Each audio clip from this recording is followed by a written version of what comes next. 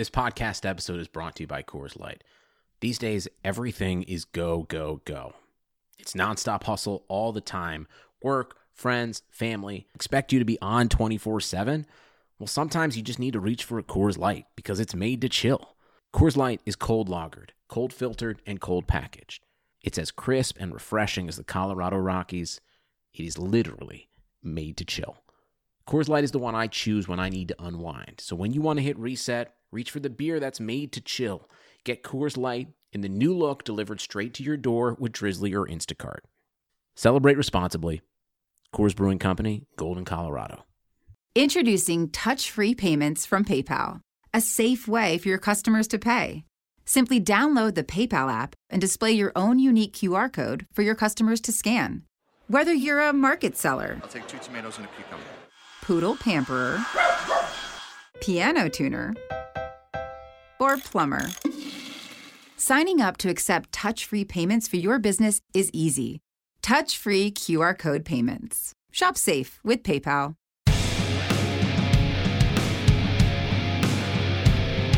The Madhouse Chicago Hockey Podcast is brought to you by Triple Threat Sports, Marishka's in Crest Hill, Chuck's Southern Comforts Cafe, and by Fry the Coop. Here are your hosts, NBC Chicago's James Naveau and 670 The Score's hockey guy, Jay Zawoski. Let's drop the puck.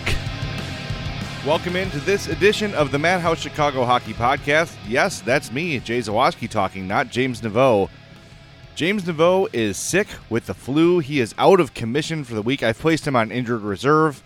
We do get some salary cap relief, though, so that's a good thing. But he's pissed he can't make it, pissed he can't be part of the show, but this is going around, man. I took Monday off of work because I felt horrible on Sunday and a little bit on Saturday. Missed a party this weekend because it just wasn't feeling right, so I wanted to nip it in the bud. Feeling much better today, kind of refreshed. So hopefully whatever's going around is missing me. But thinking about James today, we've got a lot to get to on this episode. It will be shorter because I'll be talking to myself. But we wanted to give you an episode. I know it's been a while as we've been battling work schedules and illnesses and all these sort of things that have been going around for us the last few weeks. So thank you for being patient. Thanks for always sticking with the Madhouse Chicago Hockey Podcast. Make sure you give us a follow on Twitter at MadhousePod. You can follow my Locked On Blackhawks account there too at LO_Blackhawks. I also skipped that. Didn't do an episode. I didn't record one on Sunday night for Monday. So it's the first one I've missed all year. So pretty crazy. It's a bad one to miss after that loss to Winnipeg on Sunday night. We're going to get into that, obviously. And I think that's probably where we're going to start things. But Charlie Roumeliotis from NBC Sports Chicago did a one-on-one Q&A with Stan Bowman sort of regarding the trade deadline, asked the questions that needed to be asked, but I think the honest truth is Stan Bowman doesn't really have the answers just yet. He doesn't know what the Hawks are going to do at the deadline. I'm sure there's a couple plans in mind, but nothing totally specific just yet. So we'll get into that as well. Want to tell you first about our sponsor, Triple Threat Sports. For all your team outfitting needs, give Chris a call, 708-478-6090. You've got a baseball team, a softball league, whatever. Any sports team you need to outfit, from 1 team to 30 teams, Triple Threat Sports can get it done, and it will look tremendous, and it will be affordable. Also, if you've got a corporation or a company, you want to get a couple polos for your employees or some jackets made, whatever, Triple Threat Sports can help you out there as well. So give them a call, 708-478-6090. Email chris@triplethreatsports.com. Triple Threat Sports, if you can wear it, they can make it. Now, on to Sunday night's 5-2 loss to the Winnipeg Jets. Not good. And there are a lot of excuses that can be made, a lot of them valid. I think for the second consecutive game, the referees did no favors to the Blackhawks. There were the Jonathan Taves call at the end of the game was absurd. And one thing that rubbed me wrong about this, and I wonder if anybody noticed, Eddie O and Pat Foley, who are very quick, especially Foley, to isolate on a player they don't like. You've heard Foley do it a lot with Alex Nylander this year, right? Anytime Nylander makes a mistake, Pat Foley has to call it out. Every time. And sometimes it's warranted. Sometimes I feel like it's picking on Nylander a little bit. But neither guy says anything about the officials in Sunday's game. the two of the Taves penalties in the third. The one where he's going to the net with his stick out, and it just happens to hit the guy's skate, and the Jets player falls down. He's going to the net. He's attacking. He's not trying to gain an advantage at all. He's not trying to trip anybody. The defender was going the other way. Then the phantom interference on Blake Wheeler. Taves is trying to win position and get to the puck, and the ref claims that he elbowed him or whatever. No, did not happen. Total, on the night of the Oscars, it was very appropriate to see Blake Wheeler react the way he did. All those things acknowledged, though. You've got a 2-0 lead in what is the biggest game of the year up to that point. There's no doubt about it. That was the biggest game of the year. You could have made up some ground on the Jets, who at that point had 61 points. The Blackhawks had 58. The Hawks win that game, and you're spotted to a 2-0 lead, and you're 1 point behind them in the standings, and you're 1 point out of the playoffs. Instead, now the Hawks are 4 points out of a playoff spot, 5 points behind the Winnipeg Jets. And yeah, they've got 2 games in hand on Winnipeg, and they get a chance for revenge next Sunday. But damn, it's these points that keep slipping away over and over again. The point to Boston, which, yep, it wasn't their fault. Drake Caggiula got screwed on that play. Absolutely. But you come out flat against Minnesota. And yeah, you lose the game in overtime. You get a point, great. But you needed 2 points. And you gave Minnesota 1. And now you're tied with them in the standings with 58 points. You come out flat against Arizona. And you win that game in a shootout. But you give them a point. And now you're 3 points behind Arizona. Even when they're winning, points are getting away from them. At some point, look, it's not panic time yet. Because the reality is they're 4 points out of a playoff spot. And they can make those points up. There's no doubt about that. But they've got to stop giving up these bad losses. You cannot blow a 2-0 lead. And I know it was an early 2-0 lead. But you know what? Shut it down. Just, if you got, not literally, but if you have to ice the puck the rest of the game to get out of there with 2 points, do it. And I don't think overall the Blackhawks played very poorly on Sunday night. It's just that they have these moments where they lose focus. And yeah, maybe that's part of that is talent, right? Maybe they don't have as much talent. But if you compare the talent on the Blackhawks and the Jets, they're pretty even. I would almost give the advantage to the Blackhawks, especially with all the defensive players the Jets lost this offseason and everything with Dustin Byfuglien. The Hawks should be ahead of the Jets in the standings, in my opinion. But just game after game, night after night, the Hawks find a way to lose that 1 point, that extra point where they could have taken it from the opponent. Not coming out ready, coming out nervous, coming out gun-shy, whatever excuse you want to make for them. The whole reason you have these veteran players like Duncan Keith and Jonathan Taves and Patrick Kane, their experience is supposed to help guys get through those big moments and say, look, this is what we do when the pressure's on. This is how we cope with it. We've been through this a million times. Coming out flat or timid against the Coyotes and the Wild and to a lesser extent the Bruins, that's a formula for losing. They've got to, look, they're an offensive team. The defense is better than we suspected, maybe a little bit, right? Maybe a little bit. But this team is built on offense. But again, you get out to a 2-0 lead, you can't blow that in the biggest game of the year. You can't blow a 2-0 lead. It's really inexcusable. And again, penalties, granted, an issue. There's no doubt about it. That was something that cost them. They were shorthanded a lot in the game. But look, I don't want to be here at the end of the year in April when the playoffs are about to start and seeing the Hawks 2, 3, 4 points out of the playoffs when they absolutely have the talent to be a playoff team. They've absolutely played well enough recently and over the last month or so to be a playoff team. But it's these little missed opportunities over and over and over again that are going to cost them when the season ends. And if they're on the outside looking in, they've got no one to blame but themselves. 1 game or 2 games with bad refereeing, they're going to happen. They're going to happen during the course of the year. There's no doubt about that. And you've got to overcome it. And I think for the most part, the players after Sunday's game said the right thing. Like, yeah, those things are going to happen. We've got to be better. Can't let the game get away from us if we get a bad call. And that's true. But you saw Sunday night Jonathan Toews losing his mind, Corey Crawford losing his mind. You saw Duncan Keith in the ear of an official several times, which is fine. You want your leader players doing that.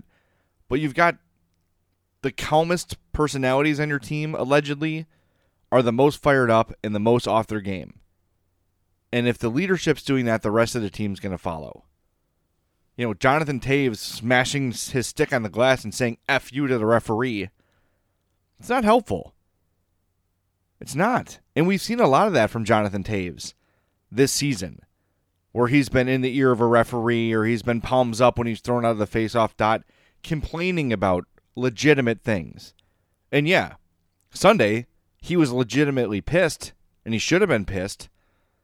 But we talked about, later in guys' careers, like when Steve Yzerman was wrapping up his career, Mark Messier, and guys like that, they would always get the benefit of a call because they had earned it. Why has that not happened with Jonathan Toews? That Wheeler interference call that Toews got called for, would they ever call Messier for that? Would they ever call Yzerman for that? And I'm not saying that Toews is in their category of player. He's not. But he's sort of viewed as like the modern era Steve Yzerman. The great leader, the winner, the guy who leads by example, not the flashiest player, does things right at both ends of the ice, all those sort of things. Yeah, the points aren't there, but it's a different era. How come Toews doesn't get those calls? I wonder if there's something to that. I wonder if the refs are starting to get irritated with some of his on-ice behavior. They don't need Jonathan Toews going palms up every time he's kicked out of the face-off dot. Or smashing his stick against the glass when he's called for a penalty. That's not, that's not going to gain you any credibility with the referees. And this has been a thing with him over the last few years. And I know he's frustrated. And I know he wants to make the playoffs. And I know he's, win at all costs guy. But he's got to stop letting that frustration get the better of him. He doesn't have Brent Seabrook to follow him into the, penalty box and tell him to pull his head out of his butt anymore. Not until next year anyway. We'll get to that a little bit too. But man, just these missed opportunities, they are killing the Blackhawks. Absolutely killing them. Hey, make sure you go visit our friends in Crest Hill at Marishka's, 604 Theodore Street. They are family-owned and operated since 1933. Go try the poor boy, the steaks, the chops, the seafood. When we don't get the poor boy, James likes to get the Yodel burger. I'm a big fan of some of the steaks they have there. Great craft beer, the twice-baked potato, the onion rings piled as high as your head. Bring your family to Marishka's. It's a place worth an outing. Even if you don't live near Joliet or Crest Hill, take the ride, make the investment, and you will go back again and again. It will become a family tradition to go visit our friends at Marishka's on 604 Theodore Street in Crest Hill.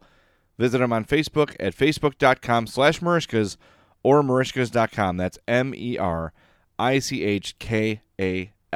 All right, in case you missed it last week, the Blackhawks sent out a medical update on Brent Seabrook. Here's the statement from the team.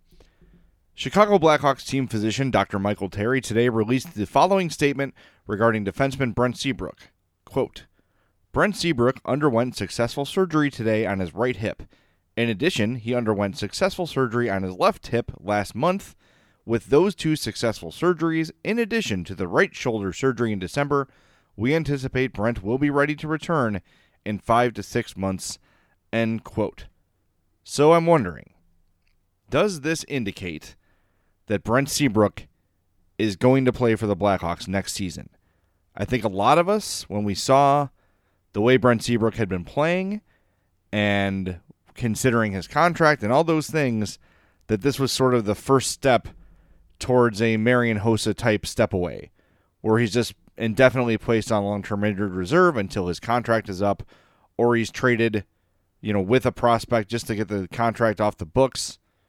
But they're saying they expect him to return to hockey. Now, of course, this could be he's healthy. He came back and tried and just couldn't play anymore. He just couldn't play at the level he was used to, so he's going to take more time or whatever. They could find a way to sort of milk these things, and I know they have to play the game up to some point. But Blackhawks fans might have to start considering Brent Seabrook as part of the team next year. I don't know if we're able to simply just say that problem's in the past. I don't know if we ever could have said that. But I'm just sort of reminding everybody that there is a real possibility that Brent Seabrook is part of this team next season. And when we look at the ramifications of that, salary cap-wise, you've got to bring back... Well, first of all, you've got to sign a goalie, right? Either Robin Lehner, who's probably going to be $7 million, $8 million, somewhere in there. You've got to find a way to bring Dylan Strome back, probably. He's a restricted free agent, but he's going to probably be looking for upwards of $5 million. Dominic Kubalik, who is a restricted free agent, needs a new deal. So you're going to want to try to bring him back, I'm sure, right? I don't know if he'll cost that much, but maybe somewhere in the threes for Kubalik is reasonable. Eric Gustafsson, unrestricted. Are you going to trade him at the deadline or let him walk? There's a lot of questions to answer here for the Blackhawks and not a lot of cap space to do it with. And when you look at Brent Seabrook's situation, that is not going away anytime soon unless they're able to move that deal. And if he's playing for the Blackhawks next year, that is $6,875,000 right back on the salary cap for next season. So, and aside from that, 4 more years left on that deal, including next year. So that deal is not up until 2023-24 at a $6.875 million cap hit. They almost have to find a way to trade the deal. They have to. And look, I don't want to even bring it back to this miserable place, but you sort of have to. It took Teuvo Teravainen to move Brian Bickle's deal. What's it going to take to move Brent Seabrook's deal? Do you give up the rights to Dominic Kubalik to get rid of Brent Seabrook? Oy, that's a tough pill to swallow if you're the Blackhawks. Now, one of the things the Hawks have been the best at over the last decade or so, especially over the last 5 to 7 years, is finding international talent to come and contribute at the NHL level. So maybe you can find another Dominic Kubalik for a low draft pick and just plug him in. You had Panarin, now you have Kubalik, but even like David Kampf, Anton Vadin, who they signed this summer, there's a lot of guys who have come here from Europe and contributed to the team. Not drafted or signed in the traditional way. So they've got the ability to do that. But this Seabrook thing is going to be a problem one way or another. And yeah, I know they can just bury it and keep him on long-term injured reserve until he's done playing, until the contract runs out. But I think they probably want to clear themselves of that stress of having that contract hanging over their heads. I don't know. It's just another complication that the Blackhawks are going to have to deal with. And it's not a pleasant place to be. It's really not. They've got some big decisions to come, and I just don't see a scenario where Kubalik and Lehner and Strome are back. I don't know how they're going to do that. Even if you do buy out Olli Maatta for it's less than $1 million to buy him out. That helps. But remember, Alex DeBrincat's new deal kicks in next year. He's going from $778,000 to $6.4 million. It's a big salary jump. If you're not good at math, that's a big difference. So they've got some things to figure out. That's why this trade deadline to me is going to be so interesting. So interesting. What are they going to do? How are they going to navigate this? We will cover it all on the Madhouse Chicago Hockey Podcast. Stick with us. We'll be right back after a short timeout. Welcome back into the Madhouse Chicago Hockey Podcast. It's Jay Zawoski, all by my lonesome today. This is very difficult to do without James Naveau. I know I do the Locked On Blackhawks podcast every day by myself, but I got a couple more spot breaks in there. I have a couple more developed segments, so it's a little bit easier to get through. Doing a half hour without my buddy is very hard. I'm very heartbroken. James, I hope you're feeling better. I'm positive he's not listening to this, but if you are, James, I hope you're feeling better, and hopefully we can get a podcast done towards the end of this week with a healthy James Naveau, because we've got some big games coming up on Tuesday and Wednesday, so hopefully we can get one done on Thursday or Friday for you. If not, we'll be back again on Monday, full power, full strength, ready to go.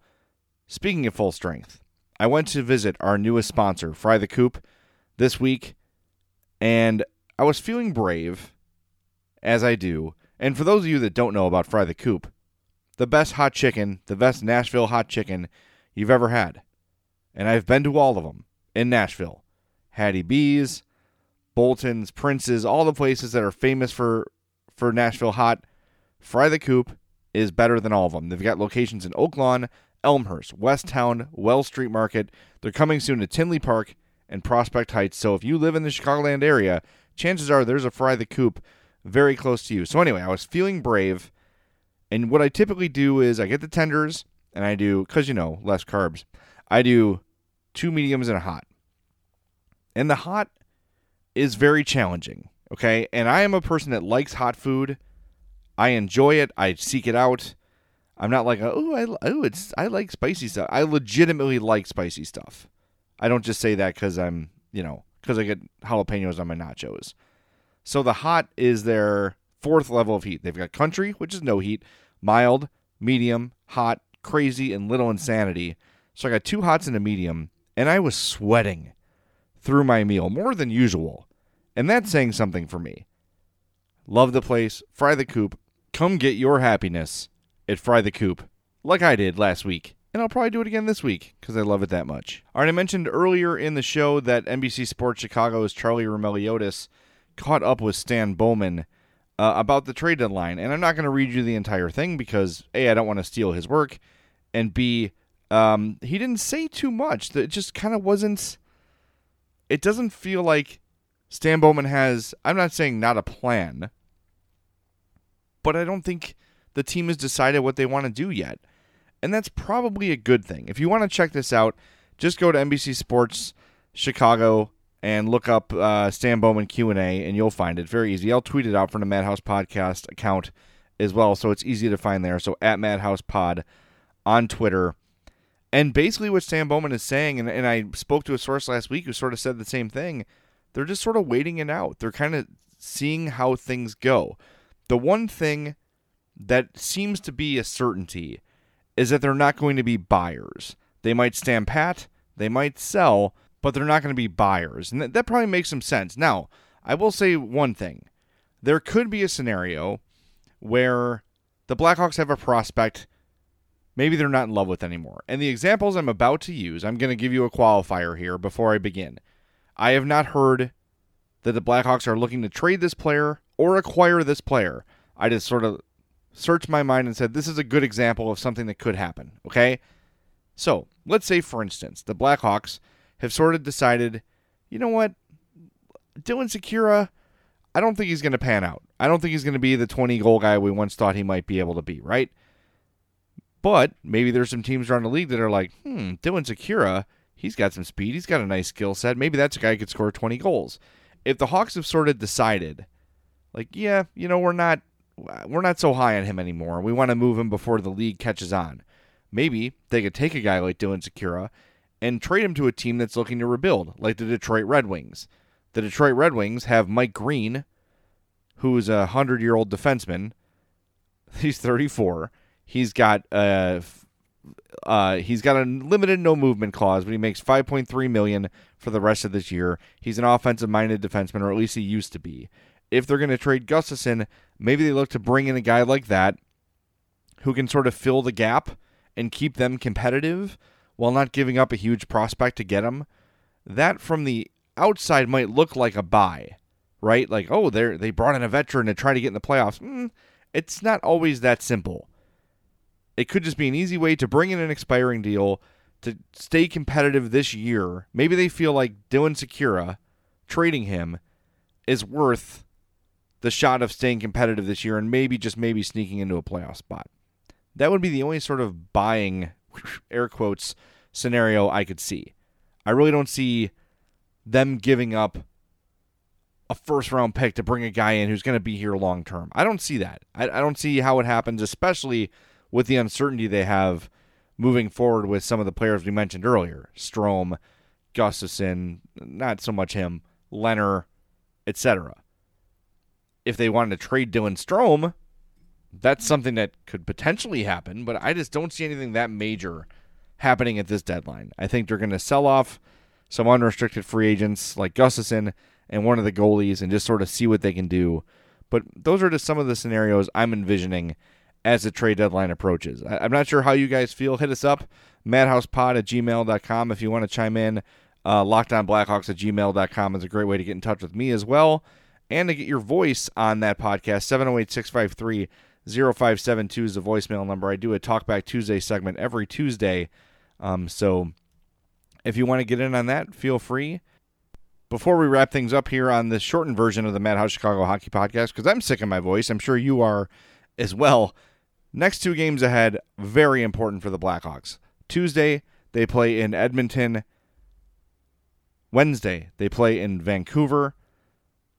Edmonton has 64 points. Vancouver has 65 points. The Hawks have 58 points. Picking up wins, actually, their next 4 games. Edmonton, Vancouver, Calgary, Winnipeg. 4 teams that are within 7 points of the Blackhawks. If they sweep those 4, it's unlikely, but if they sweep those 4, they're in way better shape, aren't they? But even a split, they've got to win 3 of these games. I think they've got to win 3 and win them outright. You've got to take 6 points out of these next 8 for me to feel good about things. Because while Vancouver and Edmonton are the top 2 teams in the Pacific, they can easily fall out. This wild card race is going to be very jammed up. And even when you look at the Central, they're starting to get some separation, but Dallas has 67 points. They're not totally out of reach. It's 9 points ahead of the Hawks. Probably at this point, slightly out of reach, but not impossible. And look, the Stars aren't exactly lighting the world on fire. They're 5-4-1 in their last 10. Vancouver 5-4-1. Edmonton 6-3-1. Winnipeg 4-5-1. Calgary 4-5. Like, these teams are not. No one's really blowing the doors off of anybody.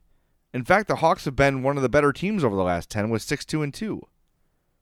So these next 4 games, to me, are going to make or break this season. And I know we've been talking about big games leading up to now, and there's been some pinpoint games, last month and the month before to say, there's one of those 4-point games. But this is crunch time. Not just because they're in danger of falling behind. Look, I told you, they're only, 4 points out of a playoff spot, but they've got to leapfrog 3 teams to get there. 4 teams to get there. So these points are absolutely critical. And you've got the trade deadline looming over the entire thing. They've got 7 games between now and the trade deadline. How many do they need to win to convince Stan Bowman that they are worthy of keeping together for a playoff run? Because at that point, if they're any more than 5 points out of a playoff spot, I am selling. Because it's really unlikely in the course of a month they're going to be able to get hot enough to leapfrog all these teams ahead of them. And it sucks to say that. And I want this team to make the playoffs. I would prefer they make the playoffs, as I think most Hawks fans would. The reason we watch sports is to watch our team compete, not to watch our team build for the future. They've got this opportunity, but it's up to them. They can't have these mental lapses anymore. And I know it's a grind to have to play playoff intensity for the last 2 months of the season. But guess what? Your first 2 months of the season, for the most part, sucked. And that's why you're in the position you're in. And you've been digging out of this spot all year long. So anytime there's a setback, like Sunday in Winnipeg or last Wednesday against the Bruins, anytime there's a setback, it feels crushing. They've got to keep it up. They've got to stay competitive. They've got to come ready to play. These next 4 for sure. Then they're home against the Rangers, home against Nashville. 2 winnable games. Then it's Dallas the day before the trade deadline. I wonder if on the 23rd, as that game is going on against the Dallas Stars, we're wondering if that's the game that makes or breaks Stan Bowman's trade deadline decision. All right, thank you for tuning in to this edition of the Madhouse Chicago Hockey Podcast. We want to thank our sponsors at Chuck's Southern Comforts Cafe. They've got locations in Burbank and Darien. Lent is coming up. That is the time to be at Chuck's Cafe. They've got a lot of Fat Tuesday things going on. A lot of good, they're like a New Orleans-y, Cajun-y kind of a place. In fact, next Saturday is their Mardi Gras Fat Saturday party. $6 Hurricanes, $12 Mardi Gras cocktail flights, $4 Abita brews. There's a Mardi Gras sampler dinner special from 5 to 10. So go to chuckscafe.com for information on their Fat Saturday Mardi Gras party. Thanks for listening to this edition of the Madhouse Chicago Hockey Podcast. We have been sponsored by Chuck's Southern Comforts Cafe. With locations in Burbank and Darien, visit chuckscafe.com. Marishka's in Crest Hill, family-owned and operated since 1933. Fry the Coop. Come get your happiness at Fry the Coop. And, of course, Triple Threat Sports, our longest-running sponsor. For all your team outfitting needs, call Chris, 708-478-6090. James and I will talk to you on the very next episode of the Madhouse Chicago Hockey Podcast. Health warranting, we're looking for Thursday or Friday. We will let you know. Keep it on the Madhouse Pod Twitter for information on our next available shows. Until then, I will talk to you on Tuesday's Locked On Blackhawks podcast. Have a great rest of your week. Be well, everybody.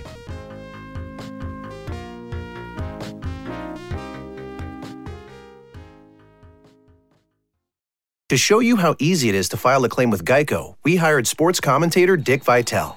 Tonight's matchup is me versus an ugly fender bender. If I can eke out a win, it would be a miracle, baby. Mr. Vitale, it wouldn't be a miracle because Geico gives you a team of experts to help manage your claim. It's going to be a nail-biter. Nope. The Geico team is there for you 24/7. Now that's a dipsy-do dunkaroo of a claims team. Geico is awesome, baby, with a capital A. Geico. Great service without all the drama.